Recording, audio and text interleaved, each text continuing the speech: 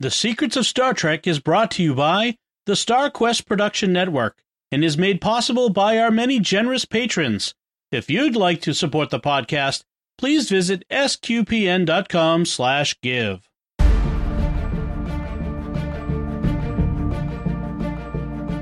You're listening to The Secrets of Star Trek, where we discuss the hidden layers and deeper meanings found in all the Star Trek TV series, movies, and more. And today we're discussing the Voyager episode, Learning Curve.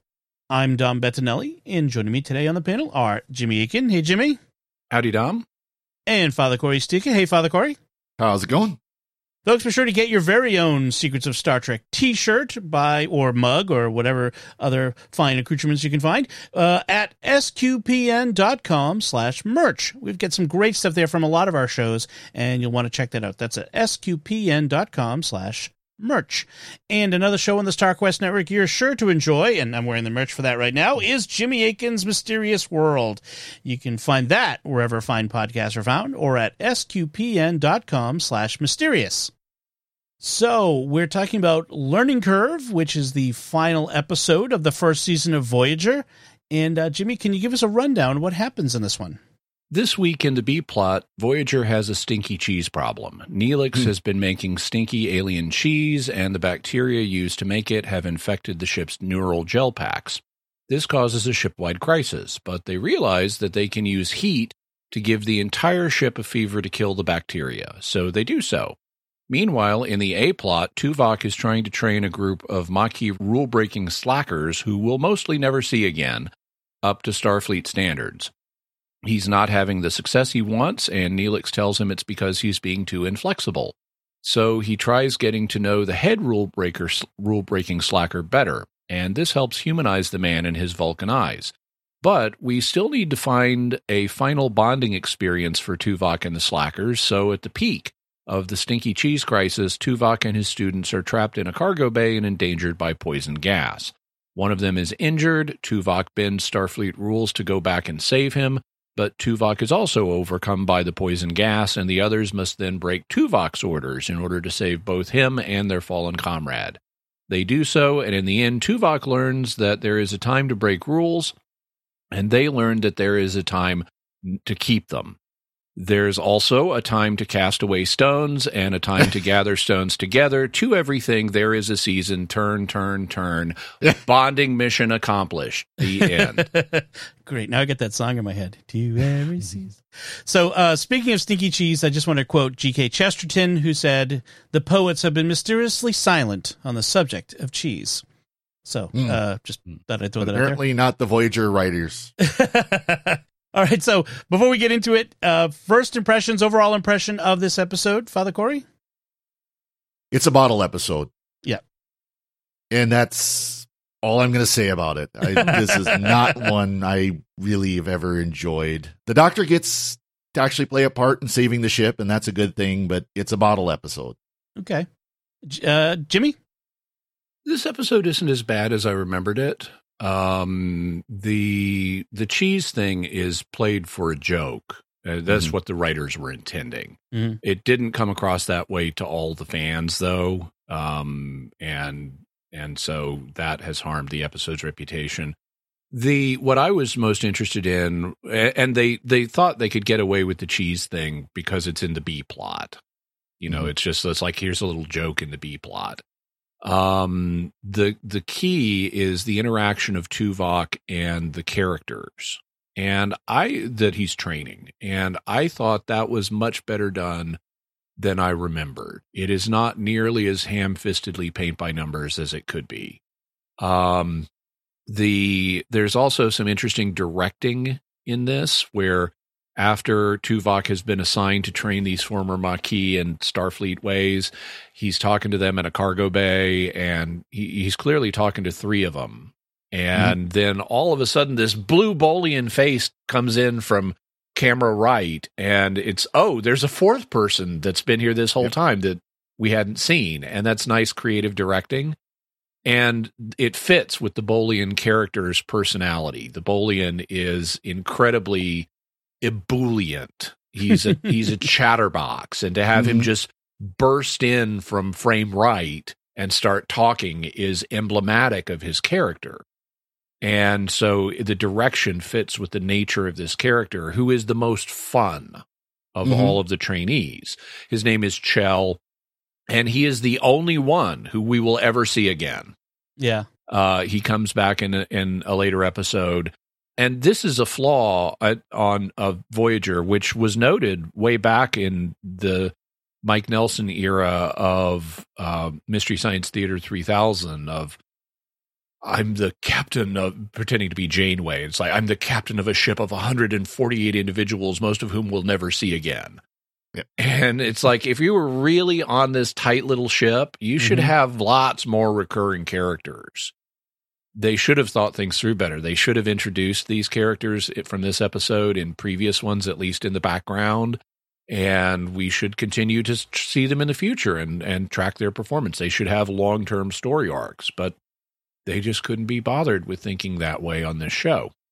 But the writing between Tuvok, I mean, he's basically a drill instructor, and the writing is I was pleasantly surprised, because Tuvok is not as much of a jerk as he could be, and he gets to experience self-doubt because he's used to training Starfleet recruits who have passed, from what we know from Next Gen, are rigorous academy application processes.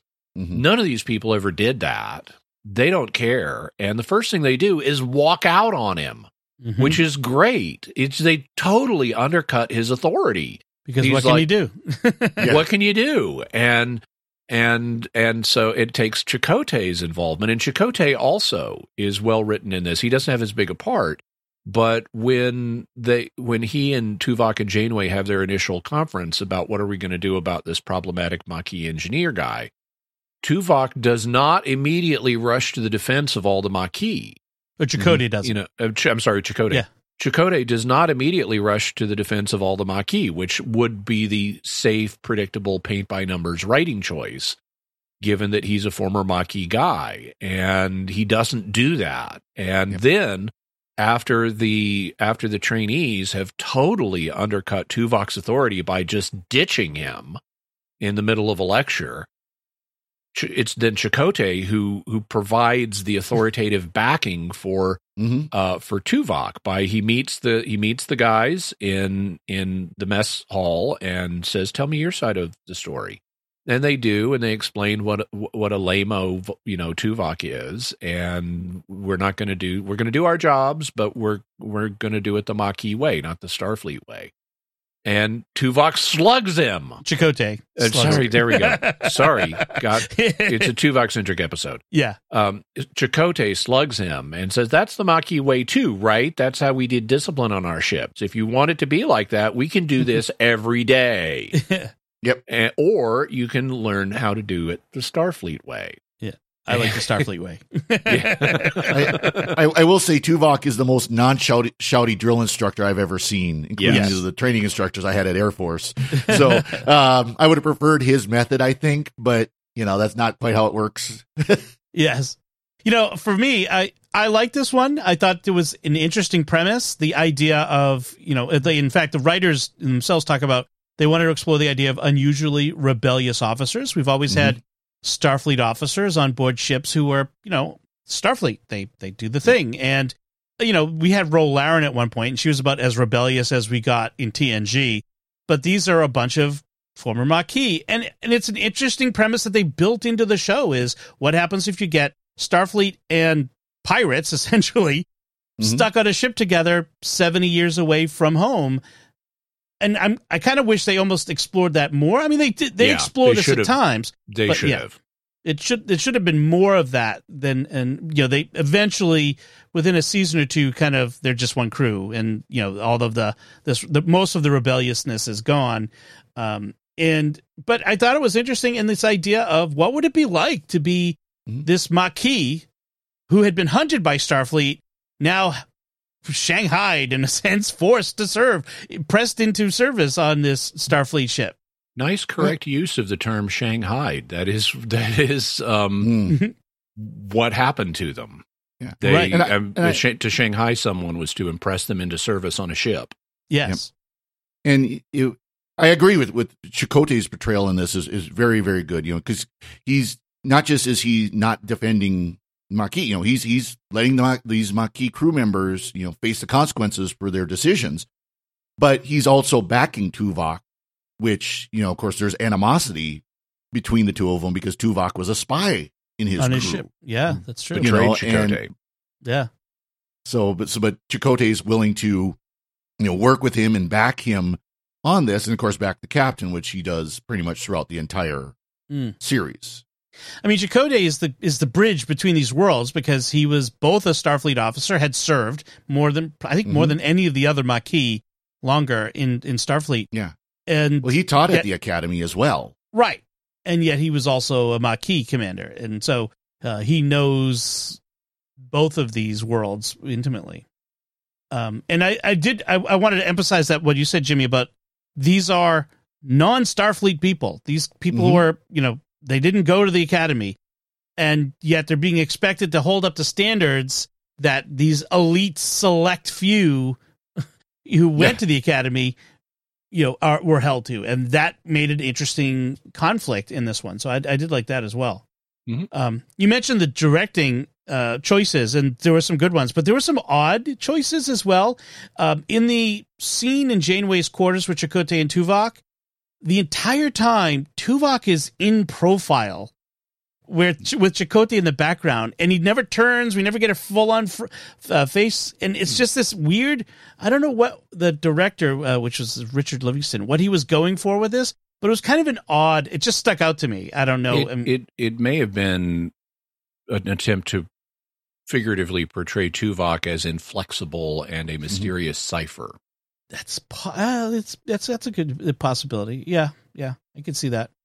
Because that's a key point later. I love the scene in the mess hall later where Tuvok has had failure in his efforts, and he's sitting there alone brooding.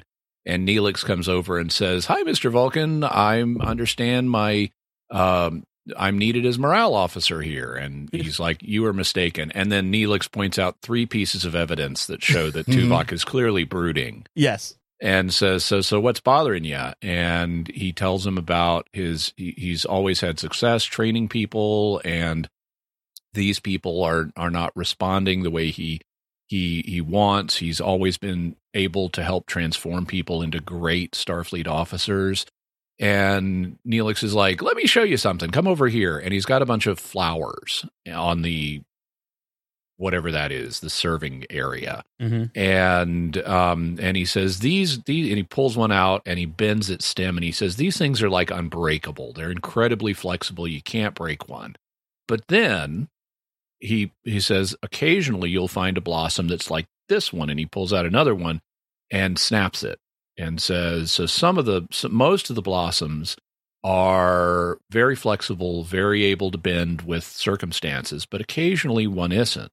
And Tuvok says, "So you are saying that the students I've got right now need to be a little more flexible?" And he says, "No, Mr. Vulcan, I'm saying that you are rigid and inflexible." Yeah. In fact, I kind of like the way Neelix does it in this, because he's sort of like kind of amused and so almost pitying, like, "No, Tuvok, it's you who are inflexible." Yeah.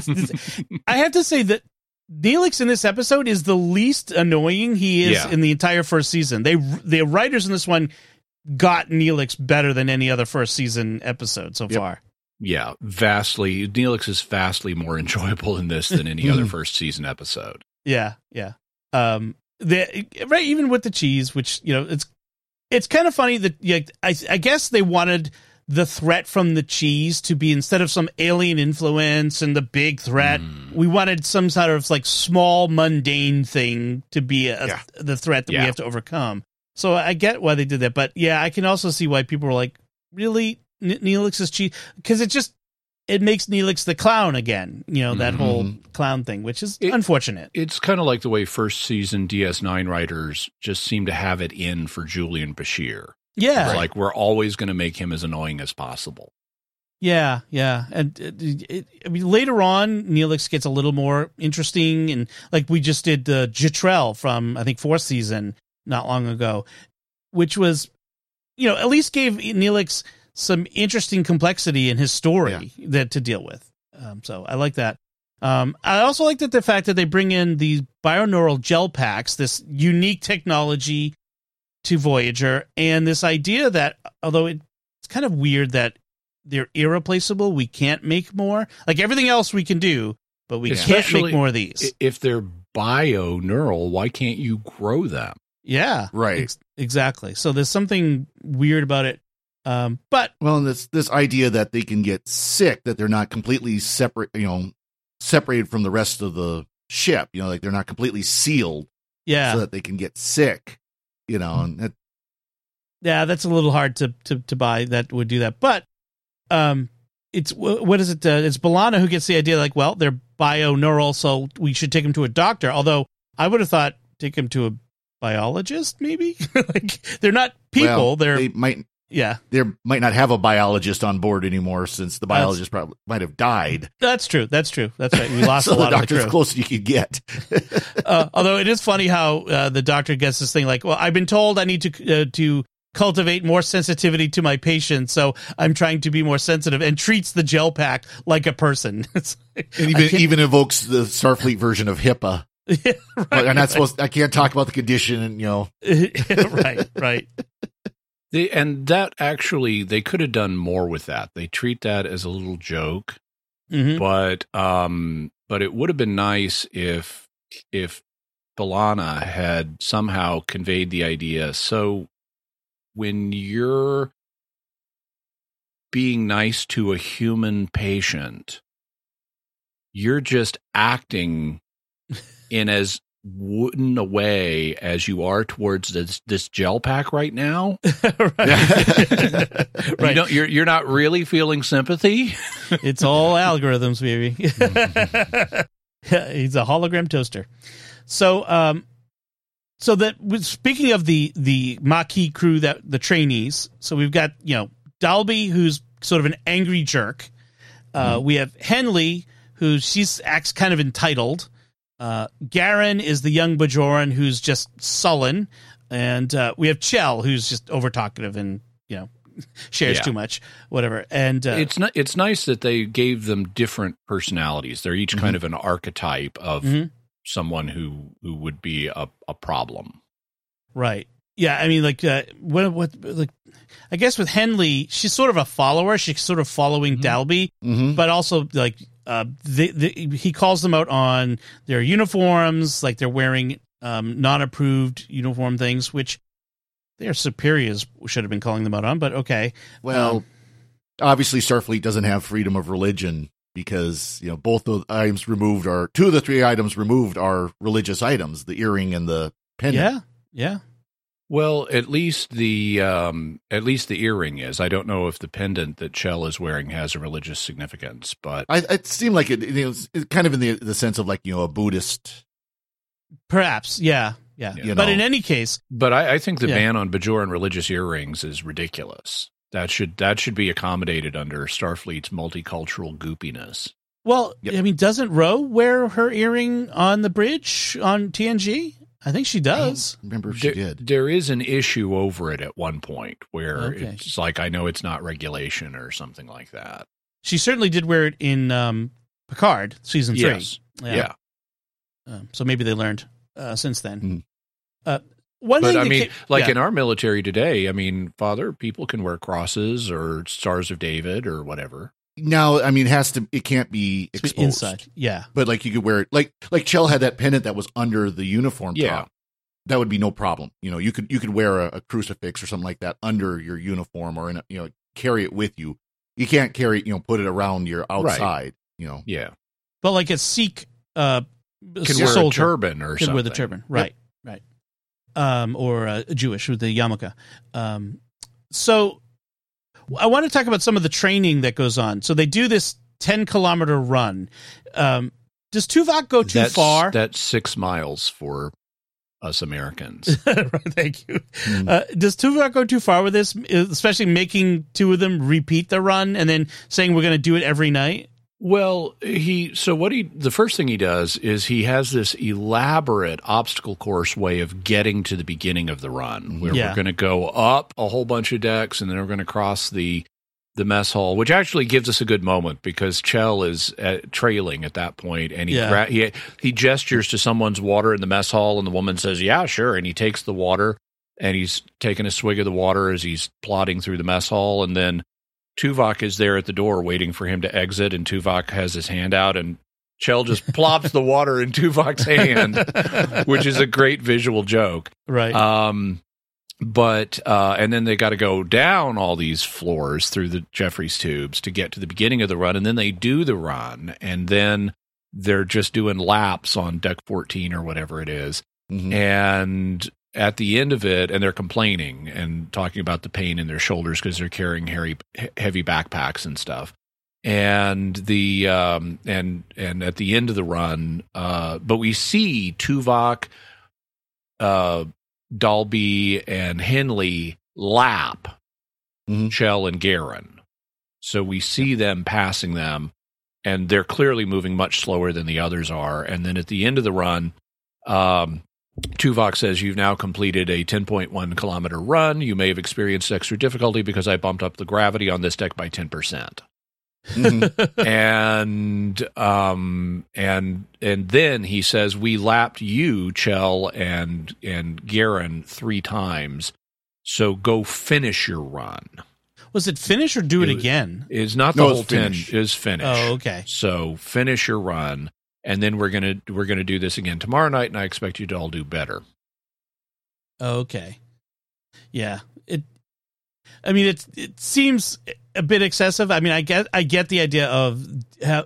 Well, that's drill instructors drill instructing. Yeah, I mean, the idea is misery together forms bonds, and yeah. Well, and they also, you would think, would make sure that they're keeping it at the fitness level of their troops. Yeah. You know, if you've got troops that haven't been exercising, you're probably not going to want to push them as hard right away. Right. Yeah. Right.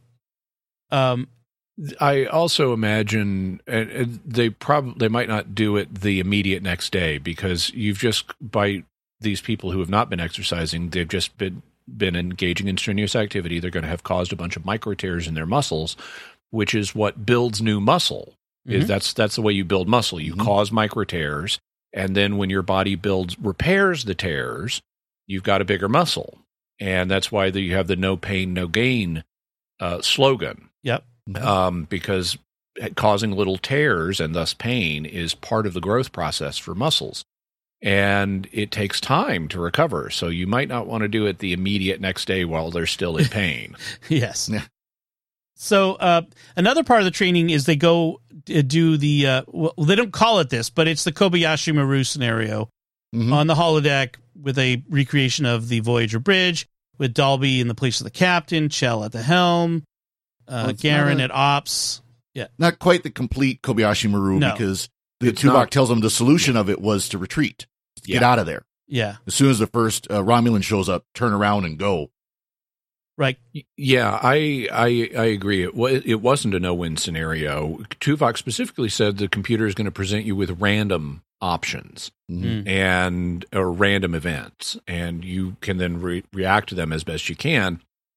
And he's right. This was a good lesson. They could have just retreated and survived. But it's well done in that none of them are doing anything overtly stupid.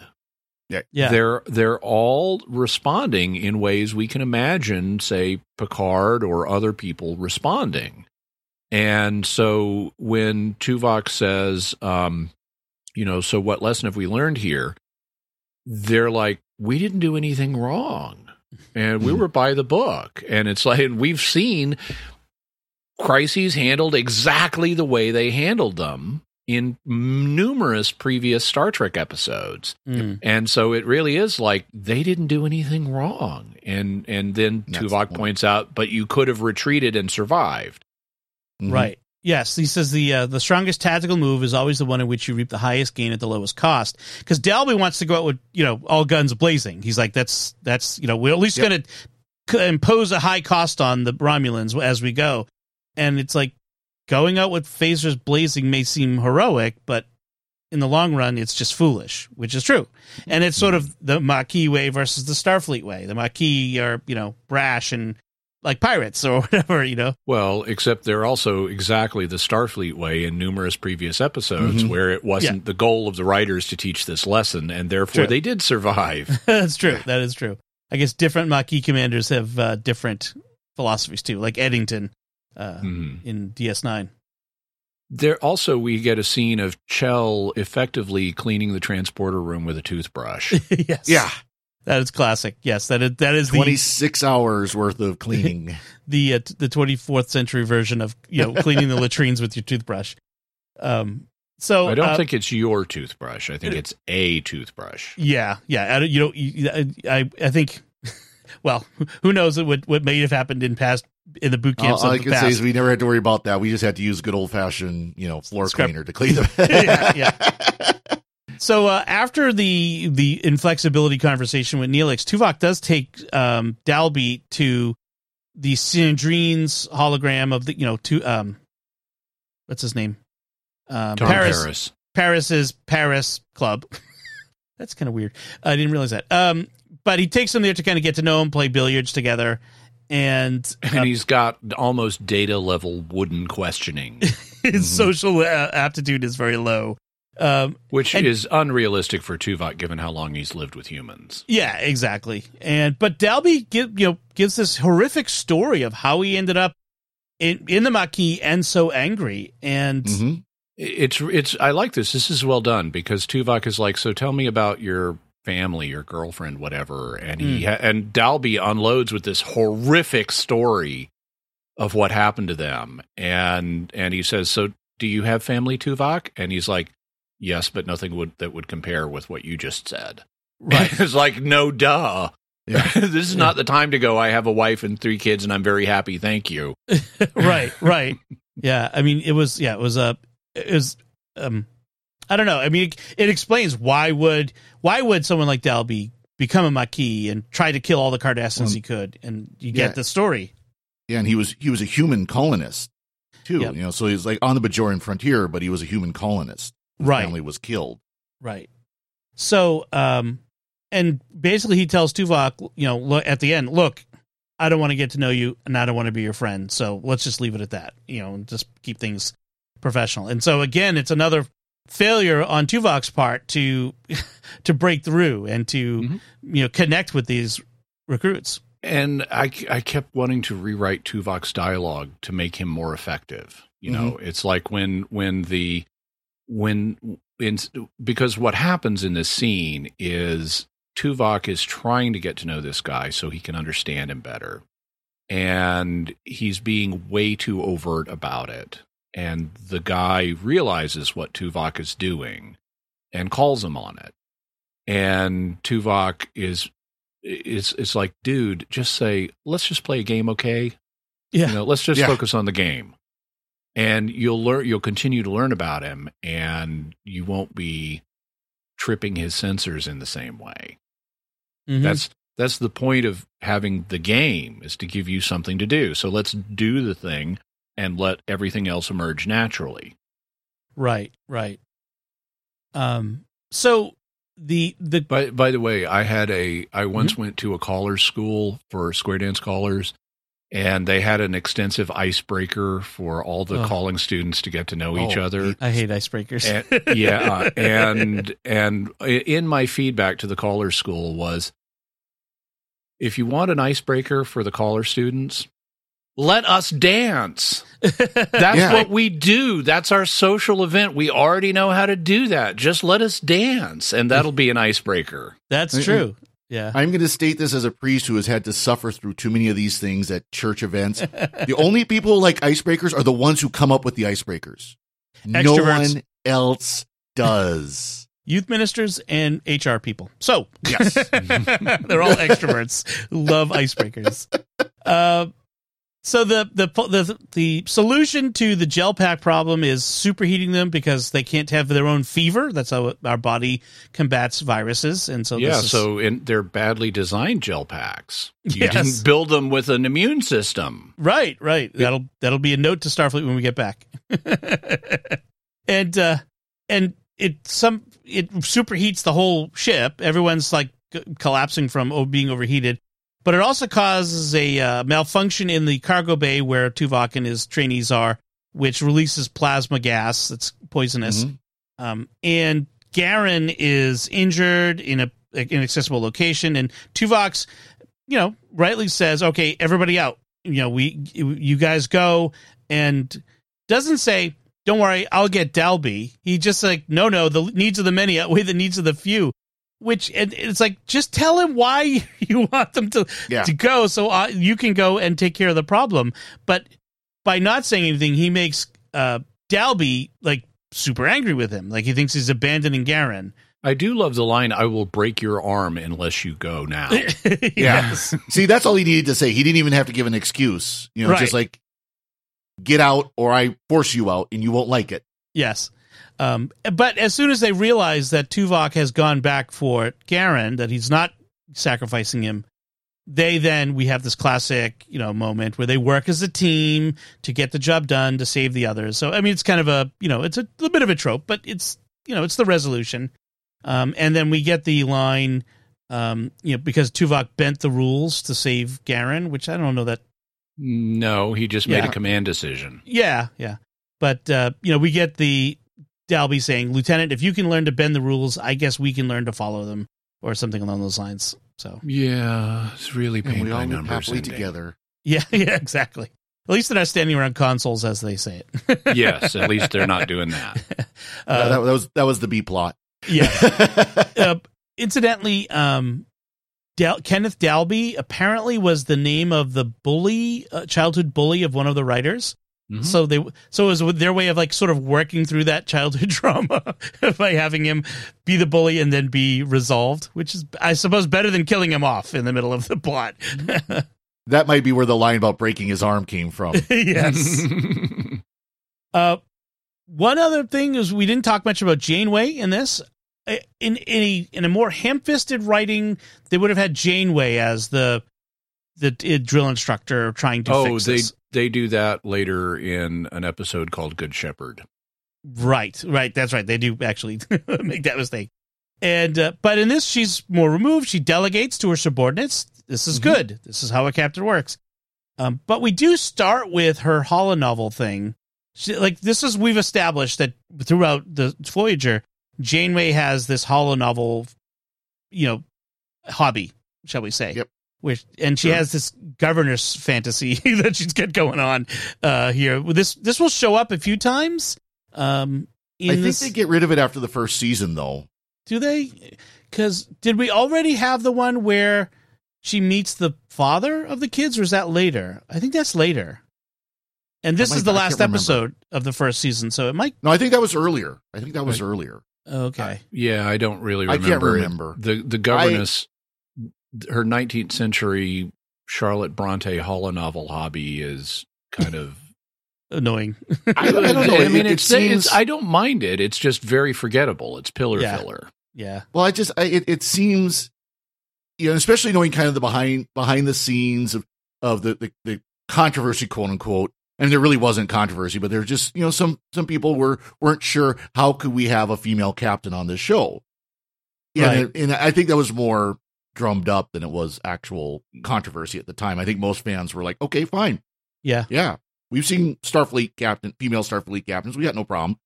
But to then have her be a 19th century romance holonovel fan, it's kind of, I don't know. It just, it doesn't quite, I liked it better when they brought in John Rice Davies as Da Vinci. That was so much better. That was much better. I like that. Yep. I don't mind her doing the 19th century women's novel thing. She's a female that even men can enjoy these stories. My wife was a fan of Jane Eyre and Charlotte Bronte and all of these people, and I had never read or seen any of their works. I mean, I'd heard the names, but through Renee, she would watch movies in miniseries, and I would watch them too. And it's like, okay, I can get these stories. I can see why people enjoy these. And I recognize tropes from them. Like in this one, she's got the two kids. She's the governess. Okay, there's famous 19th century novels where you got the governess coming in, and she falls in love with the master of the household who's got kids and stuff. And the kids mention their mother. And the little boy is like, our mom is dead. And the girl is like, no, I gave her my sampler last night. And a sampler is a kind of demonstration project that people who do needlework do. So it demonstrates your skill. It's a sampling of your skills. And I gave my sampler to Mom last night when I talked to her. And it's clear there's this dark secret. Mom is secretly living up in the attic. And it's like, okay, that is the plot twist from Pride and Prejudice. Right. Rochester has his ex-crazy wife up in the attic. Spoilers! I haven't. Yeah, from 200 years ago. And so I have an appreciation for that kind of thing, and I think it's a nice way of showing Janeway's balance in terms of the femininity question. She can be an effective commander, and she's got this feminine side too. And so I think they complement each other well. You convinced me on that one. I agree. Couple things. You mentioned the second episode of this novel that we'll see is actually in the second season. Persistence of Vision is the episode. That's where we'll get the resolution and the reveal of the mom. The boy who plays I forget what the character is. Draco Malfoy? Yes, Henry. Thomas Dekker had actually previously appeared in Star Trek Generations as Picard's, fictional son, the imagined son. Oh, sure. Yeah, so Thomas Dekker showed up there. So I just thought that was interesting. That Picard or Riker's fictional son? Picard. Okay. So Picard when he goes into the rift or whatever the thing is called. You mean in the movie? In the movie, yes. Star Trek Generations. Yes. Yeah, okay. Sorry. Yeah. So he that's where else he's been in Star Trek, I guess. Anything else, Father Corey? Nothing else here. How about you, Jimmy? Oh, just a couple of minor notes on sciencey things. So they're playing. The writers are clearly trying to be, engage with real science in this, and that's why they bring in the fever, because that's why we have fevers, is to cook. Various pathogens can exist only in a fairly narrow temperature range, so our bodies will ratchet up our temperature to cook them and kill them and make us better. And that's why if you want to take fever reducers when you got a fever, you're extending your illness. Unless the fever is dangerously high, it's better to just take the fever and get better quicker. This is not medical advice. Yeah. And so they're trying to engage there. They also are trying to come up with an explanation for why didn't our transporters filter out the bacteria. And they say, oh, guess what? It's not really the bacteria. It's the viruses that live in the bacteria. And I'm like, okay, good, points for that. There are viruses that live in bacteria. And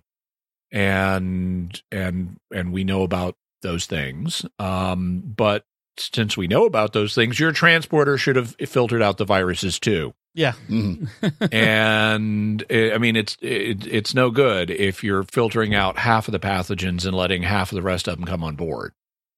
Then they sort of forget about the viruses because they use the ship's warp whatevers to heat the ship up and cook the gel packs and everybody else in order to kill the bacteria. And it's not the bacteria that are the problem. You need to be using antivirals.